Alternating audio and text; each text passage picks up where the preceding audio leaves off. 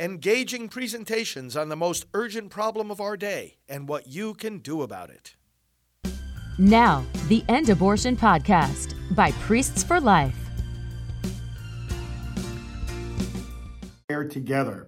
I welcome all those who are new to our broadcasts because we've been doing a lot to promote them. Thank you for joining us, and please spread the word. We get into the Word of God here. We apply it to our daily spiritual lives.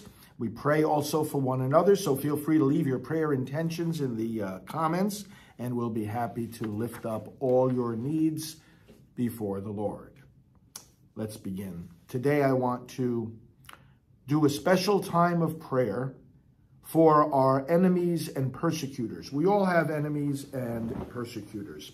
And rather than doing the readings assigned for today, I have a few different readings that apply to this particular theme, because it's always healthy for our spiritual lives. In fact, it's a command of Jesus that we pray for our enemies.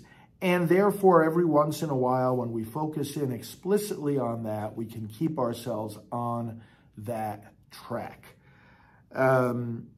Let's first of all begin by asking the Lord forgiveness for our own sins. In the name of the Father, and of the Son, and of the Holy Spirit. Amen. Lord, we praise you for this new day, and we ask that we be refreshed in your spirit and focused on you, ready to receive the graces that you have in store for us, ready to utilize the opportunities that you present to us, ready to celebrate the joy that you want to dwell in us, because that is a fruit of your Spirit, O God. Those who walk in the Spirit have peace and joy. Those who oppose your Spirit and walk in selfishness and idolatry have bitterness and hatred and sadness. Lord, we choose today the path of peace and joy, the path of embracing you rather than ourselves, the path of love, reconciliation, and forgiveness rather than hatred and retribution. Bless us, Lord, with the forgiveness of our sins.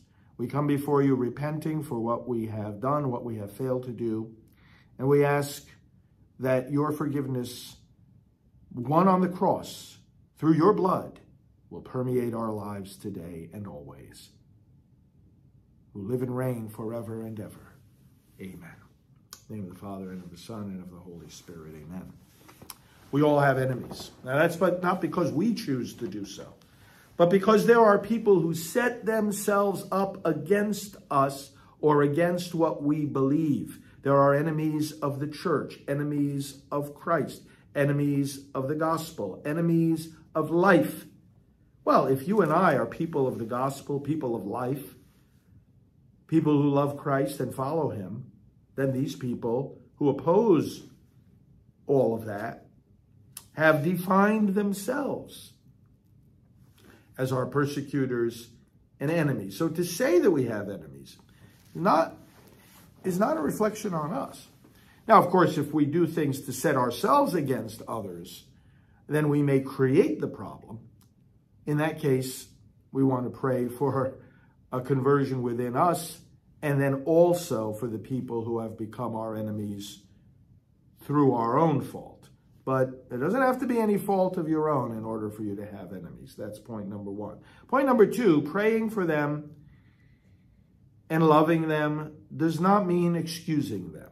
Somebody who has done wrong has done wrong. We don't turn wrong into right. That would trivialize the command of Jesus to pray for our enemies, because if they didn't do anything wrong, how are they our enemies? So it isn't a dulling or blurring of the lines between right or wrong, and it's not a dilution of your rights. In fact, to call somebody your enemy or your persecutor is to acknowledge that they are, in fact, violating your rights, and that what they are doing needs to stop. Part of praying for them is praying that what they are doing against you will stop, because you're praying, among other things, for their conversion. You're praying that they will begin walking in the ways of the Spirit, as we said in the opening prayer, rather than in the ways of idolatry. And a lot of times people are our enemies Not even because they oppose the things we stand for, but precisely because they're just looking to serve themselves and satisfy some kind of indulgence of their own by opposing us. Doesn't matter the reason. We don't even have to understand the reason. We just pray that they will be liberated from that. And that's a key aspect. We're going to go into a couple of the scriptures here, but that's a key aspect of our attitude toward our enemies. We see them as our brothers and sisters, not as the enemy, but as captive to the enemy. I always talk about this in the context of the abortion supporters, right? And the abortionists themselves. Are they the enemy? Or are they captive to the enemy? Captive to the one who's telling them lies about themselves, telling them lies about us, telling them lies about the issues. Captive to the deception of the enemy. I've been able to lead so many abortionists and abortion supporters through their journey to embracing the cause of life, and they're filled with such joy and gratitude because they realize they have been set free.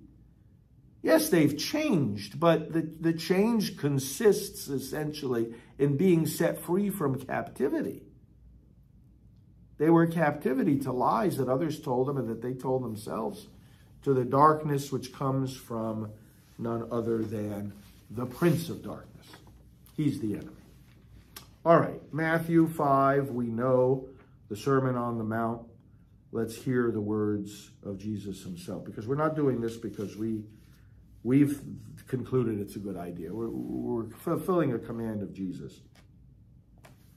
And after giving prescriptions on various different aspects of life and of spirituality, here's what he says starting in verse 43. You have heard that it was said, love your neighbor and hate your enemy.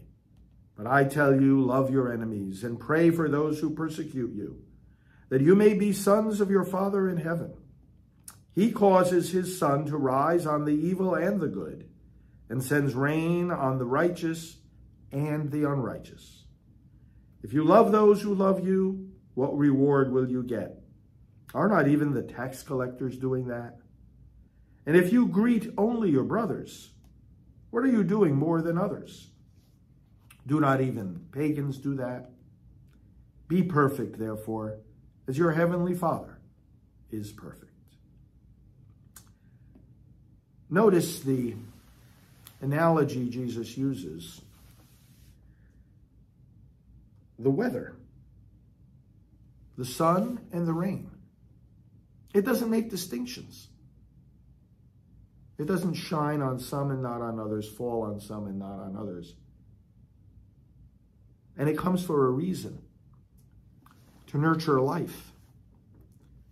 The attitude of forgiveness to our enemies and persecutors is not to excuse what they are doing, tolerate it, or fail to defend our rights.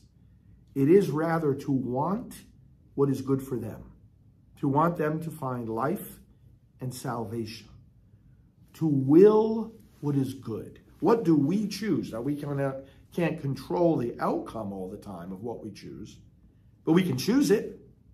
I sincerely want good for my enemies. It doesn't mean I'm going to have warm, cozy feelings for them. It doesn't mean I'm excusing what they do, and it doesn't mean we're going to become friends. It means we can say sincerely in the presence of God and ask him to bestow it, that we want what is good for them. Can you say that about your enemies and persecutors? Again, it doesn't mean that they don't have to make up for what they did. Somebody stole something from you, they have to give it back. Somebody harms your reputation, they have to unharm it by saying good things to the very same people to whom they said bad things about you.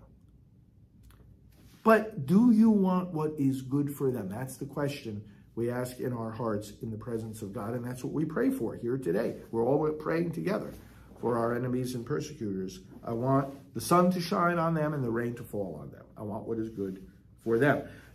St. Paul develops this theme in his letter to the Romans. This is another key passage.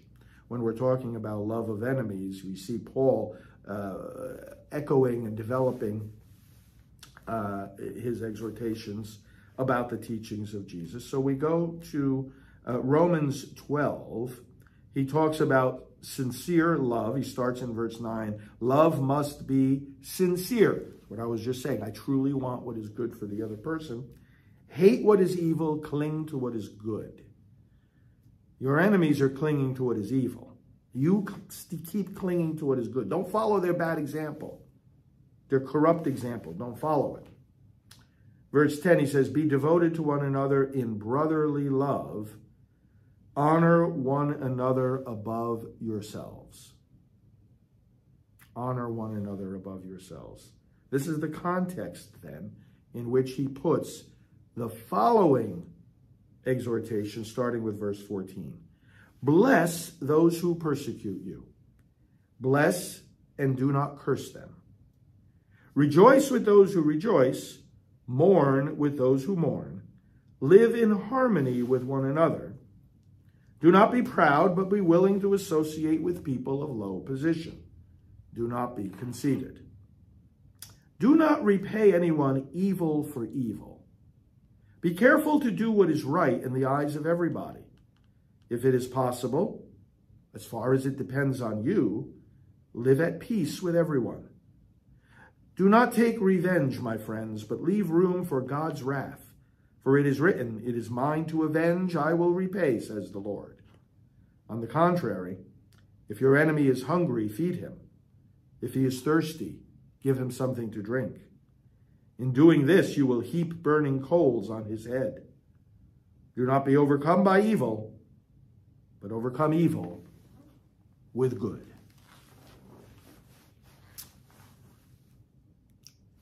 When your enemy sets him or herself up to be your enemy, when your persecutor starts persecuting you, they have mired themselves in the web of evil. They're stuck.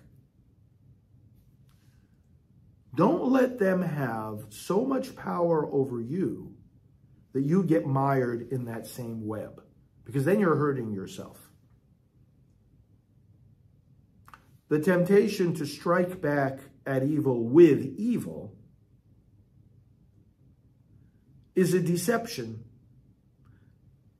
It makes you think you're doing harm to them when you're really doing harm to yourself. Because in hating our neighbor, in taking vengeance upon our neighbor, in doing harm to our neighbor, again, we're not talking about restoring what is right. We're not talking about fighting back in order to defend our rights and restore the good that has been harmed. We're not talking about being passive here. We're talking about not doing evil. Because if you do, now you're harming your relationship with God. You think you're hurting them, you're hurting yourself, you're harming your relationship with God. Why should you allow your enemies and persecutors to harm you? Why should you allow them to have so much power over you that you end up getting mired in the same web of evil, selfishness, deceit, idolatry, and wickedness as they are stuck in? Instead, you want to stay free from that, and you want them to be free as well. Now, Paul says rightly here, inasmuch as it depends on you, live at peace. If your enemy is attacking you, you're not at peace. In that relationship, you can be at peace in your own mind and heart and soul because your conscience is clear if you haven't done evil. But there's not peace in the relationship, because peace in the relationship, it takes two. It doesn't depend only on you. But in as much as it depends on you, he says, let there be peace coming from your end. Now, peace respects what is right, too. So again, somebody has stolen something from you, they have to give it back. And you can utilize the courts, and you can utilize the law enforcement to get it back. So this is not some kind of passive justification for evil. You don't have to leave everything to the next life. We try to restore what is right. But brothers and sisters, we do so with the attitude in our hearts that we are going to do good to our enemies. Now, Paul quotes a passage here from Proverbs. In doing good to your enemy, you will pour burning coals upon his head. This can refer to the repentance that God can stir up in the enemy when they receive good from you. You've experienced it, haven't you? I know what I have. If I'm being an idiot towards somebody and they respond with kindness, it makes me feel silly and ashamed for the way I'm acting. So pouring burning coals on their head, it can refer to the sense of shame and guilt that they have because you've put their actions under a bright light. You've shown the light of goodness, and it makes their actions appear all the more evil, and they feel that within themselves. Let that be the effect. Let that be what happens. The forgiveness that we offer to others, they may or may not accept it. That's their problem. But it's rooted in the historical fact that Christ died for us while we were yet sinners, as St. Paul makes clear to the Romans. He died for us while we were yet sinners. He prayed on the cross for those who put him there. Father, forgive them, they know not what they do.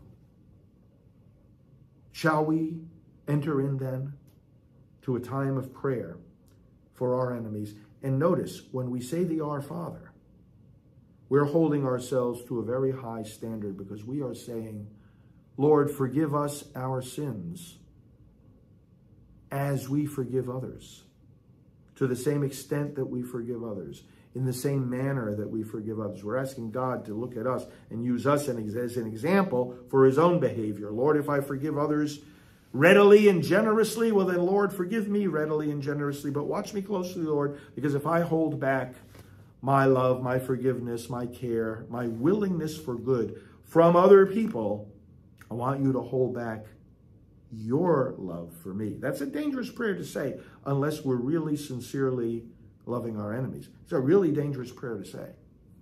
But we're going to say it because we are committed to following Jesus' command. Let's pray. Let's use the song, as a matter of fact. Spirit of the living God, fall afresh on them, the enemies, the persecutors. Let's all pray for one another's enemies and persecutors now. You can extend your hands. Spirit of the living God, fall afresh on them. Let the rain fall. Let the sun shine on the good and the bad, the just and the unjust, the friends and the enemies. We want them set free from the captivity of the lies that they're living and the evil that they're stuck in. Set them free, Lord, because they are pitiable and corrupt. We want you to raise them up out of that. Spirit of the living God, fall afresh on them.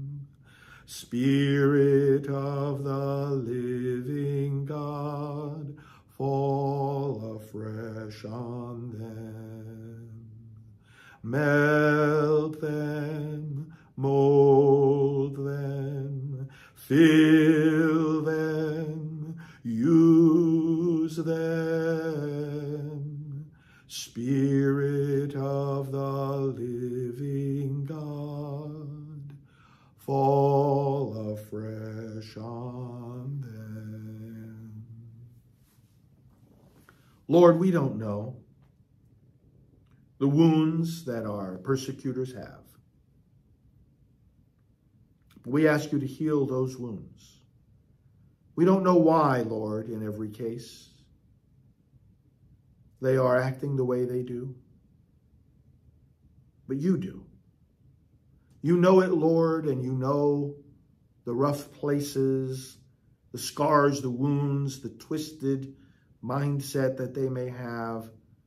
You know, Lord God, the corruption in their souls. And we ask that you send your healing, transforming balm and spirit upon those wounds, those disfigurations, those cracks. Heal our persecutors and enemies of the wounds of the evil, of the deception and the darkness that lead them to do what they do. Set them free. and set us free too, Lord God. Heal us. Father, do not let those who set themselves up against us harm us by leading us down the path of hatred or vengeance. Bless us now as we live your word.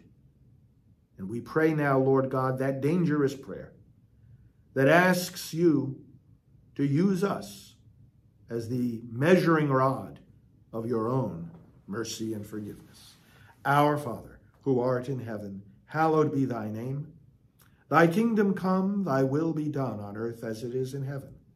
Give us this day our daily bread, and forgive us our trespasses, as we forgive those who trespass against us. And lead us not into temptation, but deliver us from evil. For thine is the kingdom, and the power, and the glory, forever and ever. Amen. We pray to our Heavenly Mother, Hail Mary, full of grace, the Lord is with thee. Blessed art thou among women, and blessed is the fruit of thy womb, Jesus. Holy Mary, Mother of God, pray for us sinners, now and at the hour of our death. Amen. Glory be to the Father, and to the Son, and to the Holy Spirit, as it was in the beginning, is now, and will be forever. Amen. Friends, among the biggest enemies to what we stand for and to the kingdom of God and to our very safety are the promoters of abortion. May God give them repentance today, and may we see an end to the greatest evil of our time, the most destructive problem that we have, the killing of unborn babies by abortion. May it cease, and may it cease now. Blessings to your day, Lord. Lord, send your blessing upon us. Give us your protection, grace, and answer to all our prayers. In the name of the Father, and of the Son, and of the Holy Spirit. Amen. Okay, friends, talk to you soon. This has been the End Abortion Podcast. To learn more, to help end abortion, and to connect with us on social media, visit endabortion.net.